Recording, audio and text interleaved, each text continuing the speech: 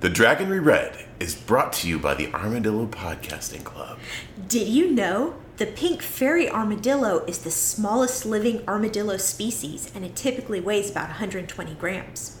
That's not to be confused with the pink fairy armadillo, F-E-R-R-Y, which are the best swimmers of all armadillos, or the sink fairy armadillos, which are the worst swimmers. I did not know that. For more armadillo facts, to unlock bonus content, and to find out how you can access episodes a day early, check us out at patreon.com/Armadillo Podcasting Club.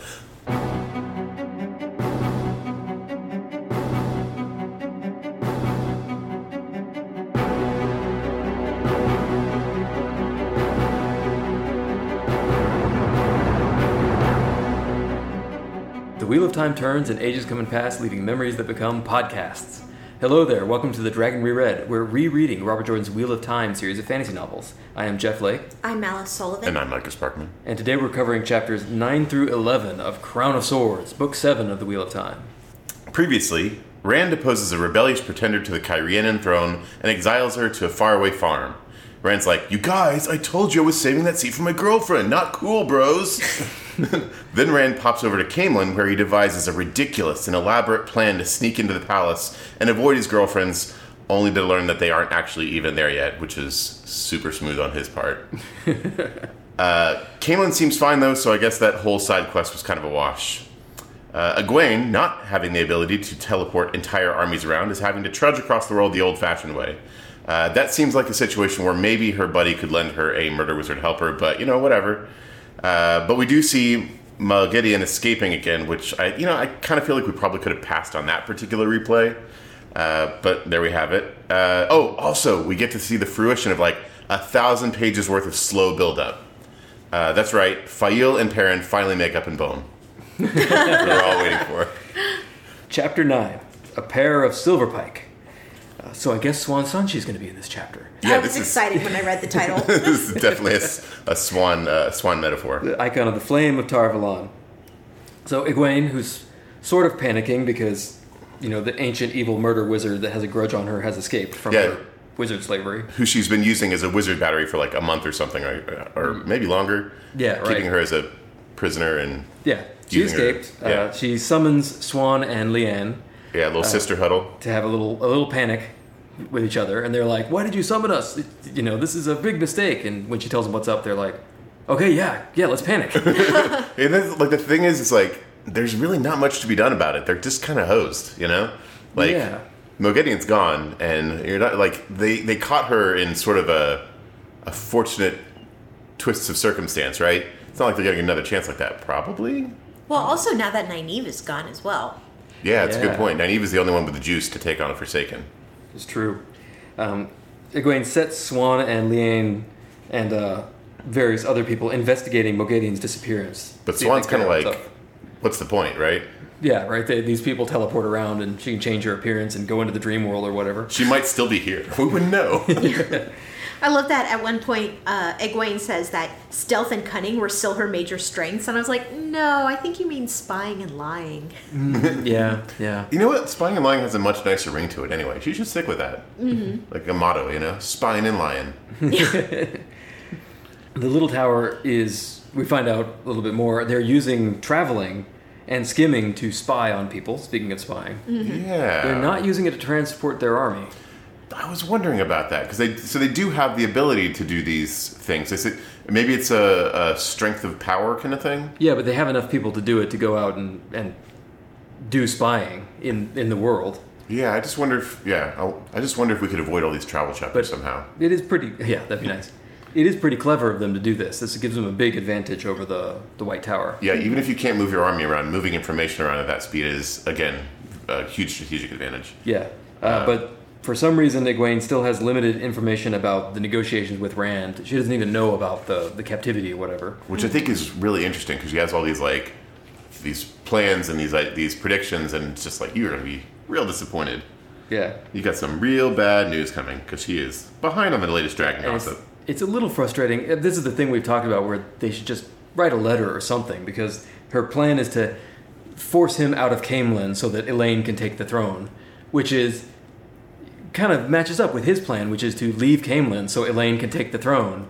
Like, these people are on the same page. Yeah, they just need to talk to each other. And it's as you said, a little frustrating because Egwene is even thinking to herself, I could just go talk to him. And she's like, no, they won't let me do that. Well, and another thing, too, she reminded us of a little later on is that Rand has also figured out how to seal himself away from everybody else in Tel'aran'rhiod, or in his own dreams, he can shield them. So that's another mode of communication completely cut off. Yeah, it's true. But then again, I mean, even if Egwene could talk to Rand face to face, his trust of any Aes Sedai, including Egwene, I suspect, is kind of fucked right now. So I'm not sure even talking would necessarily solve much. Yeah, probably not. But it seems like they could use a sync up at some point anyway. I agree, absolutely. But yeah, there's this. I guess there's some obscure tower law that says the Amaryllis seat can't ever put herself in danger without the Hall's okay, and she can't get the Hall's okay because they don't like her very much, or whatever. Yeah. They don't want her to go talk to Rand because I guess they think they'd lose some leverage or something, right? I think Robert Jordan has written himself into a bit of a hole here, where now all of these magic-using main characters can teleport. So there's not a whole lot of reason for them to be separate from each other or not communicating, or I guess he wants this whole marching the army across the world to be an epic kind of thing, but it really doesn't need to be, right? Yeah. That's a great point. Yeah, it's interesting. I mean, I guess you could argue, and this is something that they talk about a little bit later, that they're still building their forces and moving across the countryside in this kind of slow, snowballing sort of way, is building their army as they go. It's expensive, but maybe they are in a better position at the end by doing it this way. Maybe. I don't know. That's a kind of a weak argument, but that's the best I've got. There was something I wanted to talk about. We've talked before about the idea of religion in this world, and like kind of the lack of an organized religion due to the one power and all that. But there's this one scene in this chapter where Egwene is walking through the camp. And it's really interesting because the people around her are all asking her to bless them or say a prayer for them. And it occurred to me that in a way she is sort of a high priestess, or like she's the Pope. She's the Pope, the head right? of the church. Yeah, and Tar-Valon is sort of a Catholic Church, like Vatican right? City. Yeah. But so I guess there is a bit of an organized religion, and even though there isn't an idea of quote unquote God or anything like that. Yeah, well, they believe in the creator, right? They talk about the creator, but occasionally they mostly talk about the pattern. And how the pattern wants this, or the wheel weaves the pattern, and the wheel is weaving the pattern in this way or that way, and they think that, not without reason, they think that Egwene or the Amaryllis seat, as like the leader as the Pope of the magic users, who literally channel the one power which drives the wheel which weaves the pattern, might have some kind of influence on how the pattern weaves. Well, they talk a lot about the light, right? Like light illumine you, for example. And I guess if you think of light as this divine power, then you could say that the Aes Sedai directly channel that divine power in the one power, right? You could argue that is the light. I don't know if that's the way they think of it. Yeah, that's kind of how it is. I think that's why I think Robert Jordan even said it in some interview, that's why there's no real church or organized religion in this world, is because the divine power is present. You see it. Yeah. I mean, all the Aes Sedai are viewed in kind of a holy light by the common folks, right? Like, remember... Well, or unholy light. Or unholy light, that's very true. But, like, when Maureen first showed up in the Two Rivers, like, people didn't even believe... They knew she was real, but she was, like, some far-off deity or something. Like a magic creature or something that you sort of believe in, but you don't expect to ever actually see one. Right. And she wasn't necessarily like I think I recall in Two Rivers that she wasn't seen as like a benevolent force either. It was more just like, be careful because Aes Sedai come with a price, It's a powerful creature, but not necessarily one that's like out for the greater good, one that's just like tricky. Kind of like Old Testament-y God in a way. Or like, the fairy folk or something like that of like old mythology. Yeah, interesting. Yeah.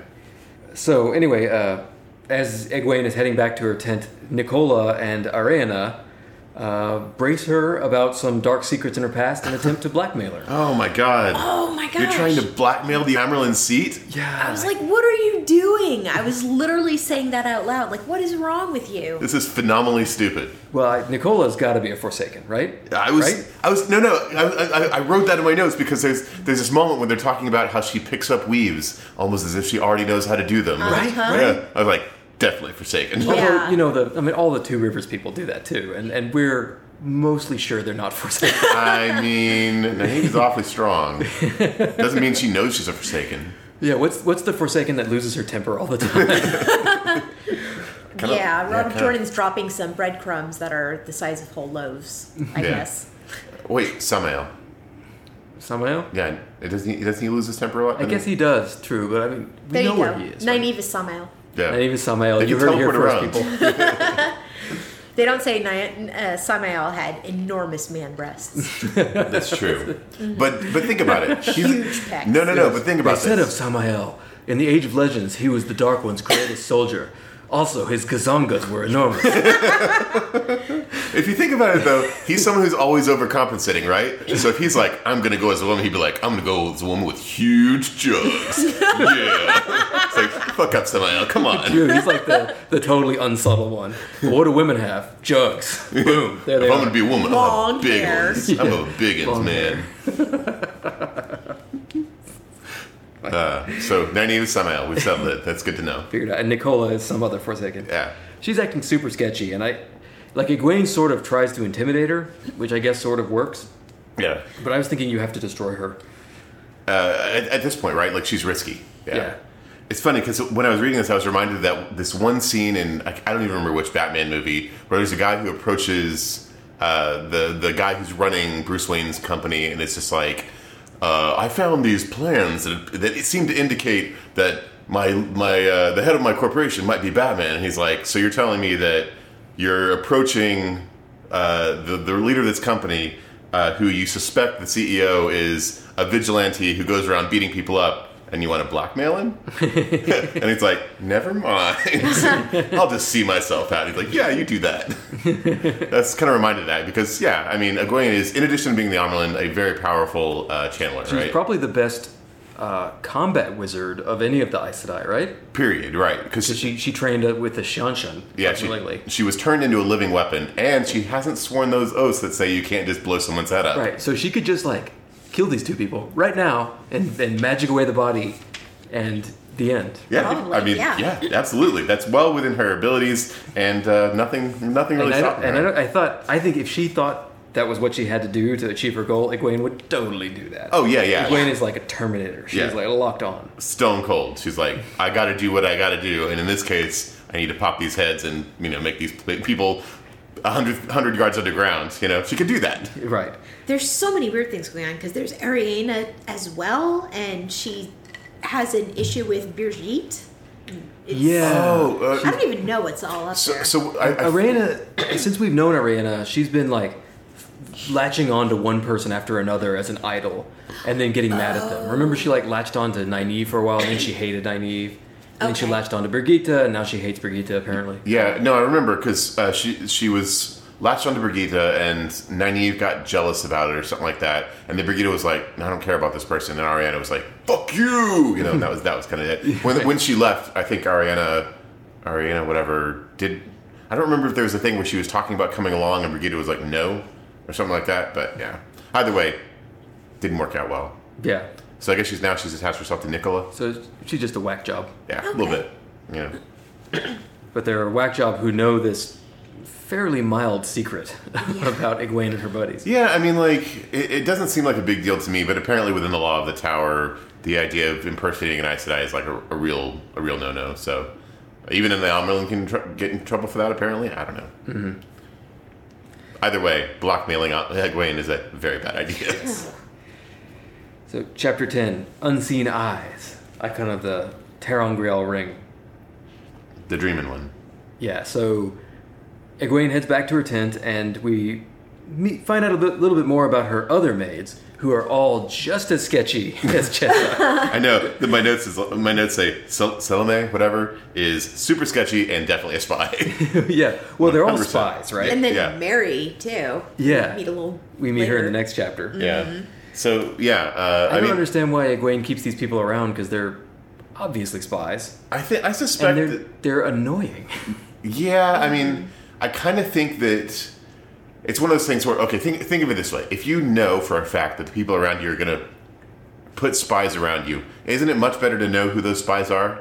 So if you have like super obvious spies, then you want to keep those. I don't know. I mean, because if they're super obvious spies, is she going to feed them information and use them? I mean, I would rather hire somebody who's loyal only to me and then just try not to tell them anything incriminating in case they're a spy, rather than just try not to tell somebody I know is a spy something incriminating. You know what I mean? Yeah, that's true. Yeah, I mean, I guess. And just because she knows these people are spies doesn't mean there aren't other spies. It's not like They get one. You get one spy. You have one spy slot. You better pick a good one. Now I guess it doesn't work that way. But yeah, I mean, like I guess if she knows that they're spies, there are ways that she could use that to her advantage. Maybe, I don't know. Maybe, yeah. Or maybe she's just lazy. She's like, I don't know. We'll get rid of these. So let's put some more in there. May as well. Yeah. And then Egwene goes dream walking.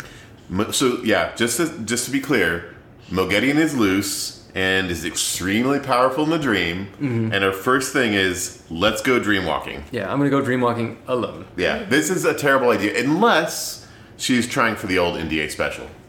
Set the trap. Yeah, I'm gonna go spring a trap and maybe I can catch Moghedien that way.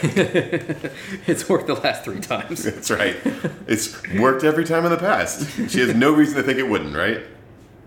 So she leaves messages for Nynaeve and Elaine, in which I believe she buried the lead. A little bit, right? Do you guys read this message? Uh-huh. Here, I'm going to look it up, actually. This is Egwene. Under no circumstances are you to return until you find the bowl, not until I can settle the problem with Ariane and Nicola. They know you are pretending. I will explain more when I see you next in the little tower. Be careful. Moghedien has escaped. Wait, what? Hold on. Wait. Really? You're going to do this bullshit like rumors first? Yeah, I know. Like Ariane and Nicola are trying to blackmail me, and also the evil murder wizard is on the prowl for you right now. I mean, it does seem like the thing that you should have led with, but maybe Egwene's intentionally burying it a little bit because she's embarrassed. She's like, oh, then Moghedien escaped, whatever. No big deal. Hey, talk to you later. Yeah, that's definitely burying the lead. I think it's hilarious that Egwene's dream is tracking her through the darkness like a goddamn shark. Yeah, Egwene's like sex dream. Yeah, she's like, but I gotta keep moving in here because this dream is gonna be hunting me down. Yeah, and I'll end up having sex with Egwene all night. Which, I mean, like, there are worse things. Yeah, I mean, she didn't say how many nights she spends doing that, right? That's a good point. She's like, I can't do it tonight because I got work to do, but maybe. Yeah. And then she meets with the wise ones. This is actually kind of a productive talk. She settles a lot of information just by talking to the wise ones. She gets a little bit, but I also think it's kind of weird that the wise ones are being so closed-lipped about certain things. Yeah, that's their thing now. Is they don't want to give her any information about Rand. I guess they don't trust her, or they think that would be spying. That's like against their rules because it would count as spying, maybe, or something. Yeah. Yeah, I don't know. It was a little frustrating because, again, another place where they could just settle this outright. They could just have a sit down with these people who represent Rand. Topless. I like that Robert Jordan says that. They unlaced their blouses. That was how Aya women sat with their friends in their tents beneath a hot sun. Topless. Like friends do. Yeah, just hanging out, take our breasts out. Yeah. I assume that's what women do, right? Yeah, I mean, like, when Jeff and I are hanging out with just a bunch of dudes, we just take our dicks out. Right, I mean, these pants are really uncomfortable. Yeah, just like get some breeze on the undercarriage, Just like, right, yeah, air it all out, right? It's gross. Yeah, it's a little ridiculous that's what they do, but is that not normal? I mean, every time I'm with another woman, we get topless because, that's the way you do it. Yeah, mm-hmm. Right. Yeah. Except, and that's why men are different than women because men go bottomless. They Donald duck it. Yeah, it's Donald ducking. Yeah. Like a shirt cucking. Yeah.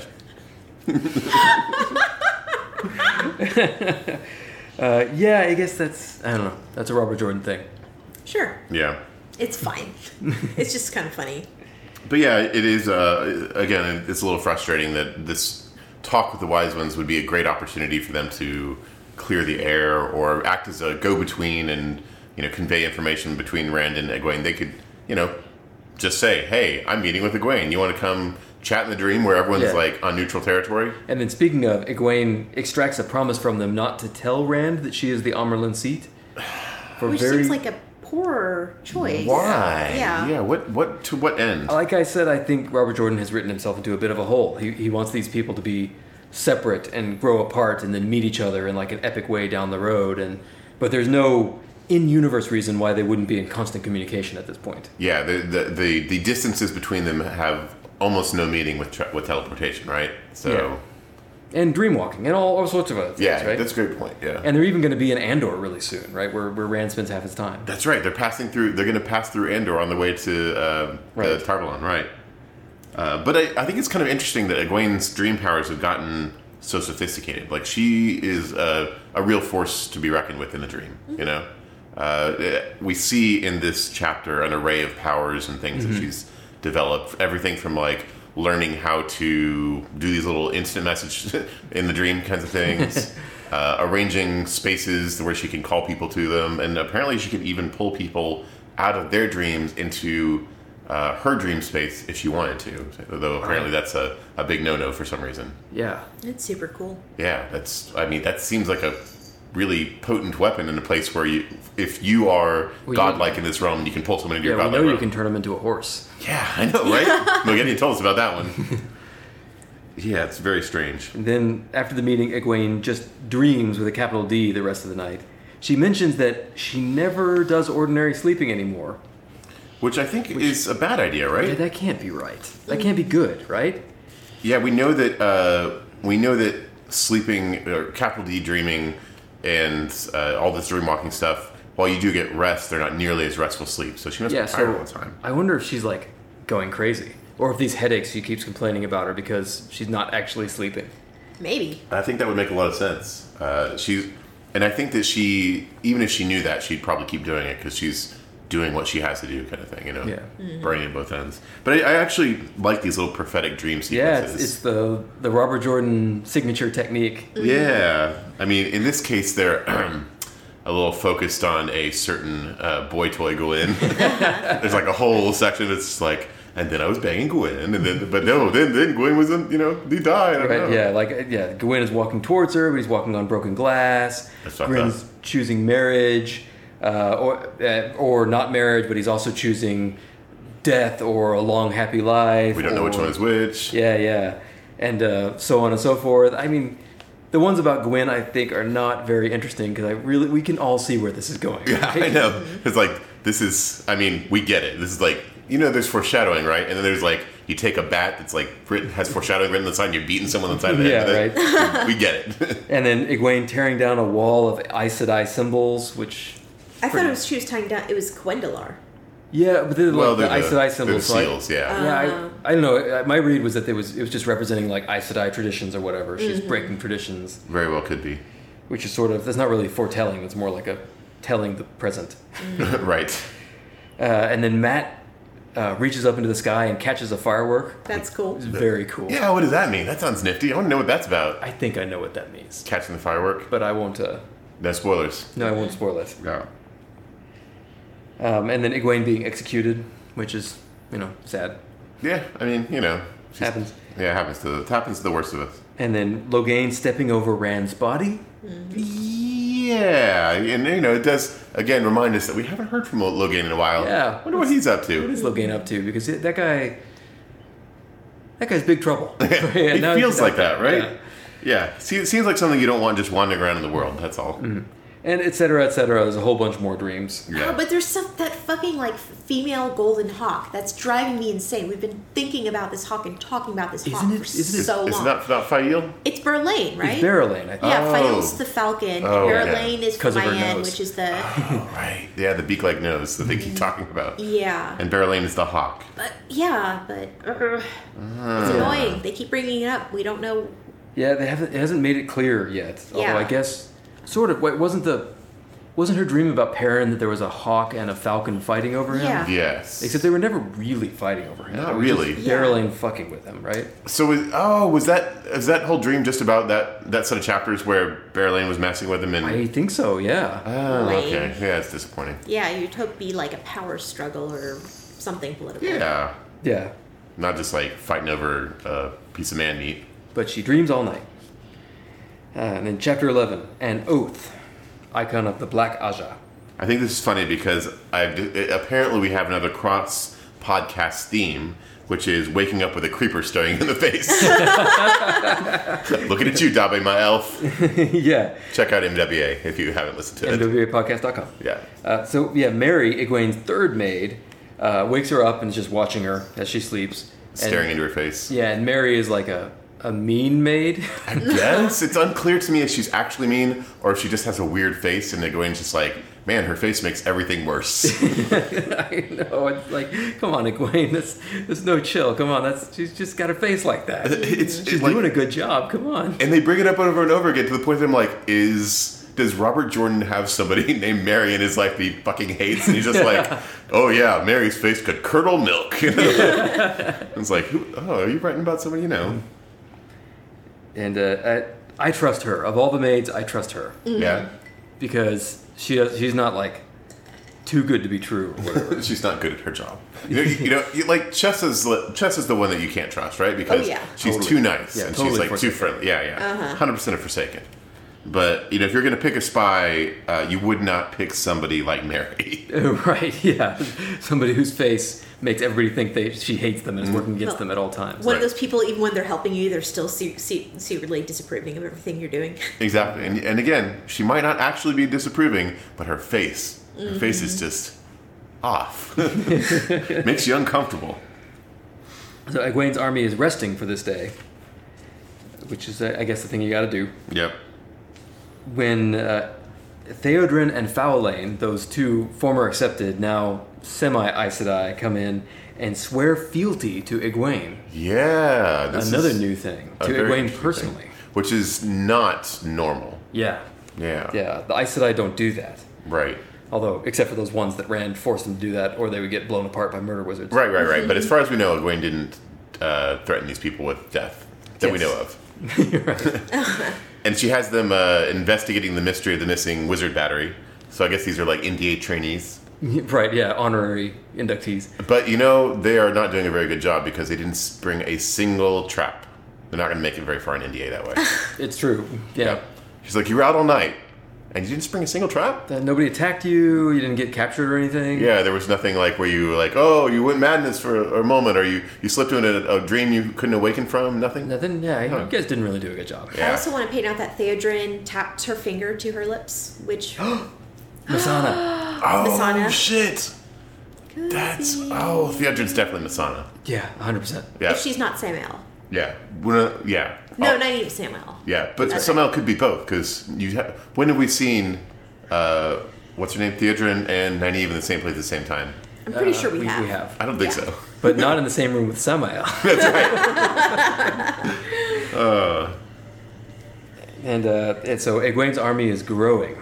Her faction. Yeah, I actually kind of dig this scene because this like confession where she's like, I don't like you, but I want to support you. To me, that was like, at that moment, I was like, I trust this person. I don't trust anyone else here, but I trust that person because saying that is something that could cost her a lot, right? Yeah, and I also buy it because she's like sort of Aes Sedai, but not the real Aes Sedai that have taken the oaths don't treat her right. Mm-hmm. Yeah. But so her best bet is for Egwene to succeed, right? Because Egwene is sort of her patron, whether she wants to be or not. Yeah. So I buy that they calculate that their best angle is to stick with Egwene.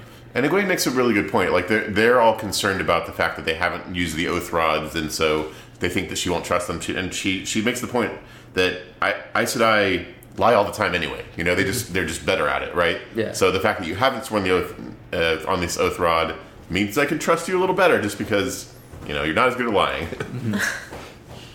I like the bit throughout this whole chapter with Egwene's camp chair that she keeps sitting on, which has like a crooked leg, and it's about to fall down every time she sits on it. I think that's a really good bit of scene setting from Robert Jordan, and symbolism. Yeah, for sure.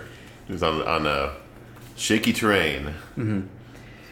And then she meets with Swan Sanche, who is having trouble adjusting to being low man on the totem pole. Yeah, I mean, I get that. This is something we talked about back when we learned that this was a thing, that it's like power is how you determine who's the best Aes Sedai. And Swan, again, despite having all of these really useful and highly practical skills, is not treated with respect because she doesn't have big magic She even doubts herself because she's so used to this world where your magic ability determines your importance. Yeah, it's true. But, Egwene is like, look, I'm going to change things up. Don't worry about it, which is good because this is much better for the White Tower, having someone like Swan running something, right? Yeah, absolutely. Yeah, they're trying to take away her spy network, which is dumb, right? Yeah, that's a bad idea. Yeah, Swan is good at running a spy network. If she's not good at anything else, she's really good at running a spy network. And that doesn't need any power. It doesn't matter if you can use magic if you're running a spy network. That's right. Oh, and I want to point out there's another scene where Mary pops in and she says something like, I think it says, the woman's face could sour the mint tea and turn the bread to a rock or something. It's like, damn, okay, whoa, dude. Okay, you don't like her. Get it. Wow. You don't like her face. Chill on Mary. Yeah. And then Ramonda and Lelaine ambush Egwene. They're getting on her about Delana. Yeah, how does an Emmeline get anything done with all these needy sisters around? I guess you don't. This is just the job. Kind of, yeah.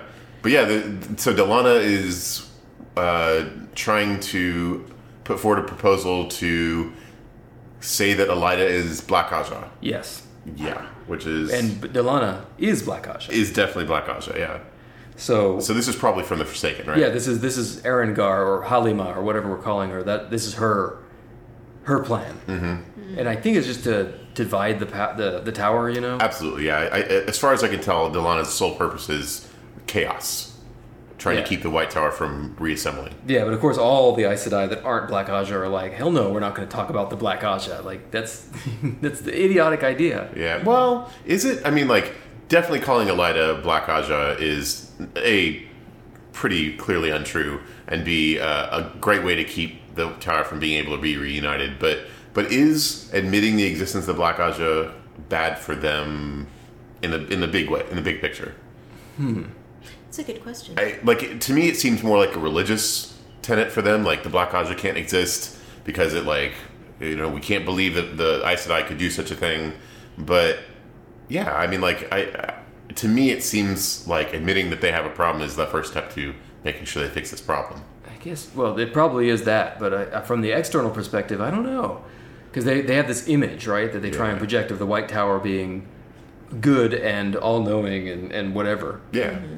And maybe... Uncorruptible. Yeah, and maybe it's not about admitting that there are evil Aes Sedai, maybe it's about admitting that Aes Sedai make mistakes, are fallible in any way. Yeah, I mean, that makes sense. Because we know they don't like to do that. Yeah, for sure.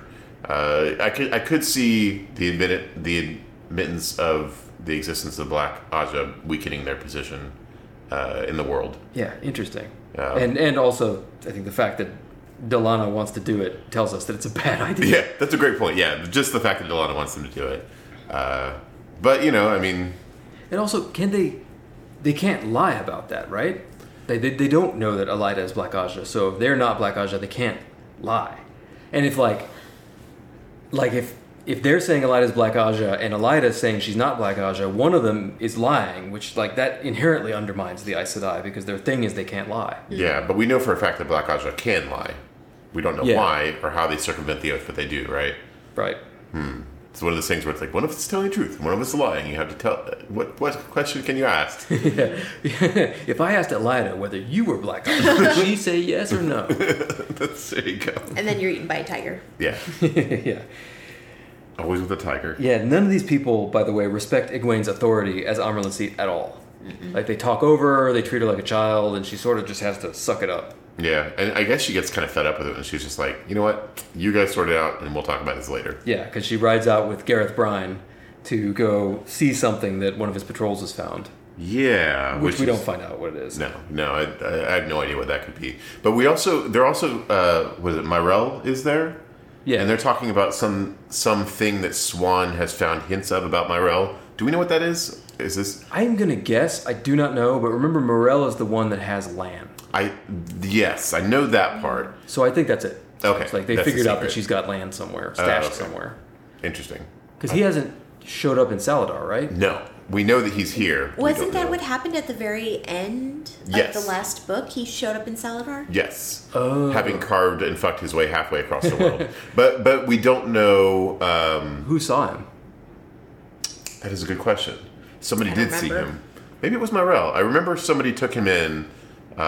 Maybe it must have been Myrell. I think it was, yeah. Because he was going to her. Exactly. Yeah. So I think that's it. It's just that she's keeping Lan on the DL for some reason. Yeah. I guess just holding him until Nynaeve shows up. Is that the idea? I have no idea. Yeah, I don't know. Yeah. But Egwene wants to get at her about it. Yeah. Which, I mean, I guess that's good. Yeah. But I really like this conversation because I really like Gareth Bryne. I know, so yeah. Cool. I want more time with this guy. Yeah, because she asks him, how do you plan to take Tar Valon? He's like, nobody's asked me that up until now. Yeah, but here's my plan. And he's got a whole plan. And like, Myrell's there and she's like, what are you talking about? You can't take Tar Valon. No one ever has. And Gareth Bryne's like, yeah, I'm going to be the first. But meanwhile, Egwene's thinking like, actually, yeah, she knows. Apparently, there's been some revisionist history going on there. Yeah, which she really should tell Gareth Bryne about that, right? I think directly that would be relevant, important. right? Yeah. It's like, apparently there are 2 times that people have taken Tar Valon. Yeah, and this is. You don't want to make him feel bad, right? You want him to be excited. Yeah, you're the first, bro. Yeah, but it's a little. It's cool, but also a little silly that Gareth Bryne is like, well, like we're gonna jam up the harbor, and then we're gonna block the bridges, and then we're just gonna lay siege, and they're all gonna starve. And Egwene's like, the people are gonna starve? Yeah, that's what happens in the siege, like, bro. Yeah, that's what you do. And Gareth Bryne is like very cool about all of it. He's like, yeah, that's what a siege is. What do you think I was gonna do? Just attack? Yeah, that doesn't work. We know that doesn't work. Yeah, right. Yeah, but I was thinking about it. I can't think of a better way to do that. Oh, yeah, totally makes sense because Aes Sedai have to defend themselves, right? Yep. They can't attack with the one power. You should not attack an Aes Sedai because that's when they have permission to use their magic to blow you up. But I thought it was naive of Egwene because, she's leading an army there. Clearly, a bunch of people are going to die. Yeah. Mm-hmm. And then she starts looking around at all the soldiers, and she gets little, charming little vignettes of soldier life, and she's like, I wonder if that guy's going to die. I wonder if that guy's going to die. It's like, that guy can't even shave yet. He's going to die? Oh, yeah. Right. It's funny because this is like a theme, an emerging theme, right? We had Rand doing this, and now earlier in this book, Perrin was doing this, and now it's Egwene's turn. Yeah, I think it's also kind of in character of Egwene because this is her plan. This is her whole thing. Is like, you're going to move there, force the issue, start a fight, go to war. Yeah. But she never considered the consequences. Yeah. No, you're right. And she says, if these people die, they're dying for me because it's her plan. Yeah. Yeah, probably if not for her, they'd still be sitting in Saladar. Right, yeah, or at their homes, or wherever, Oh, sorry, like the whole Aes Sedai camp would still be sitting in Saladar. They would, yeah. Yeah. So, that's it for this episode.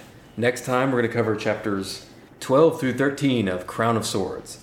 I am Jeff Lake, that's at Jeff_Lake on Twitter. I'm Alice Sullivan, that's at Alice M. Sullivan on Twitter and Bluebonnet Cafe on Instagram. I'm Mike Sparkman, I don't have any of those things at all. If you have any comments, questions, or feedback, please drop us a line at hello@thedragonreread.com. We enjoy hearing from you. Please share us with anybody you think will like us. Please give us good reviews wherever you got this. Please check out our Patreon, patreon.com/Armadillo Podcasting Club. Please like us in real life. We're just so likable. Until next time. The light illumine you.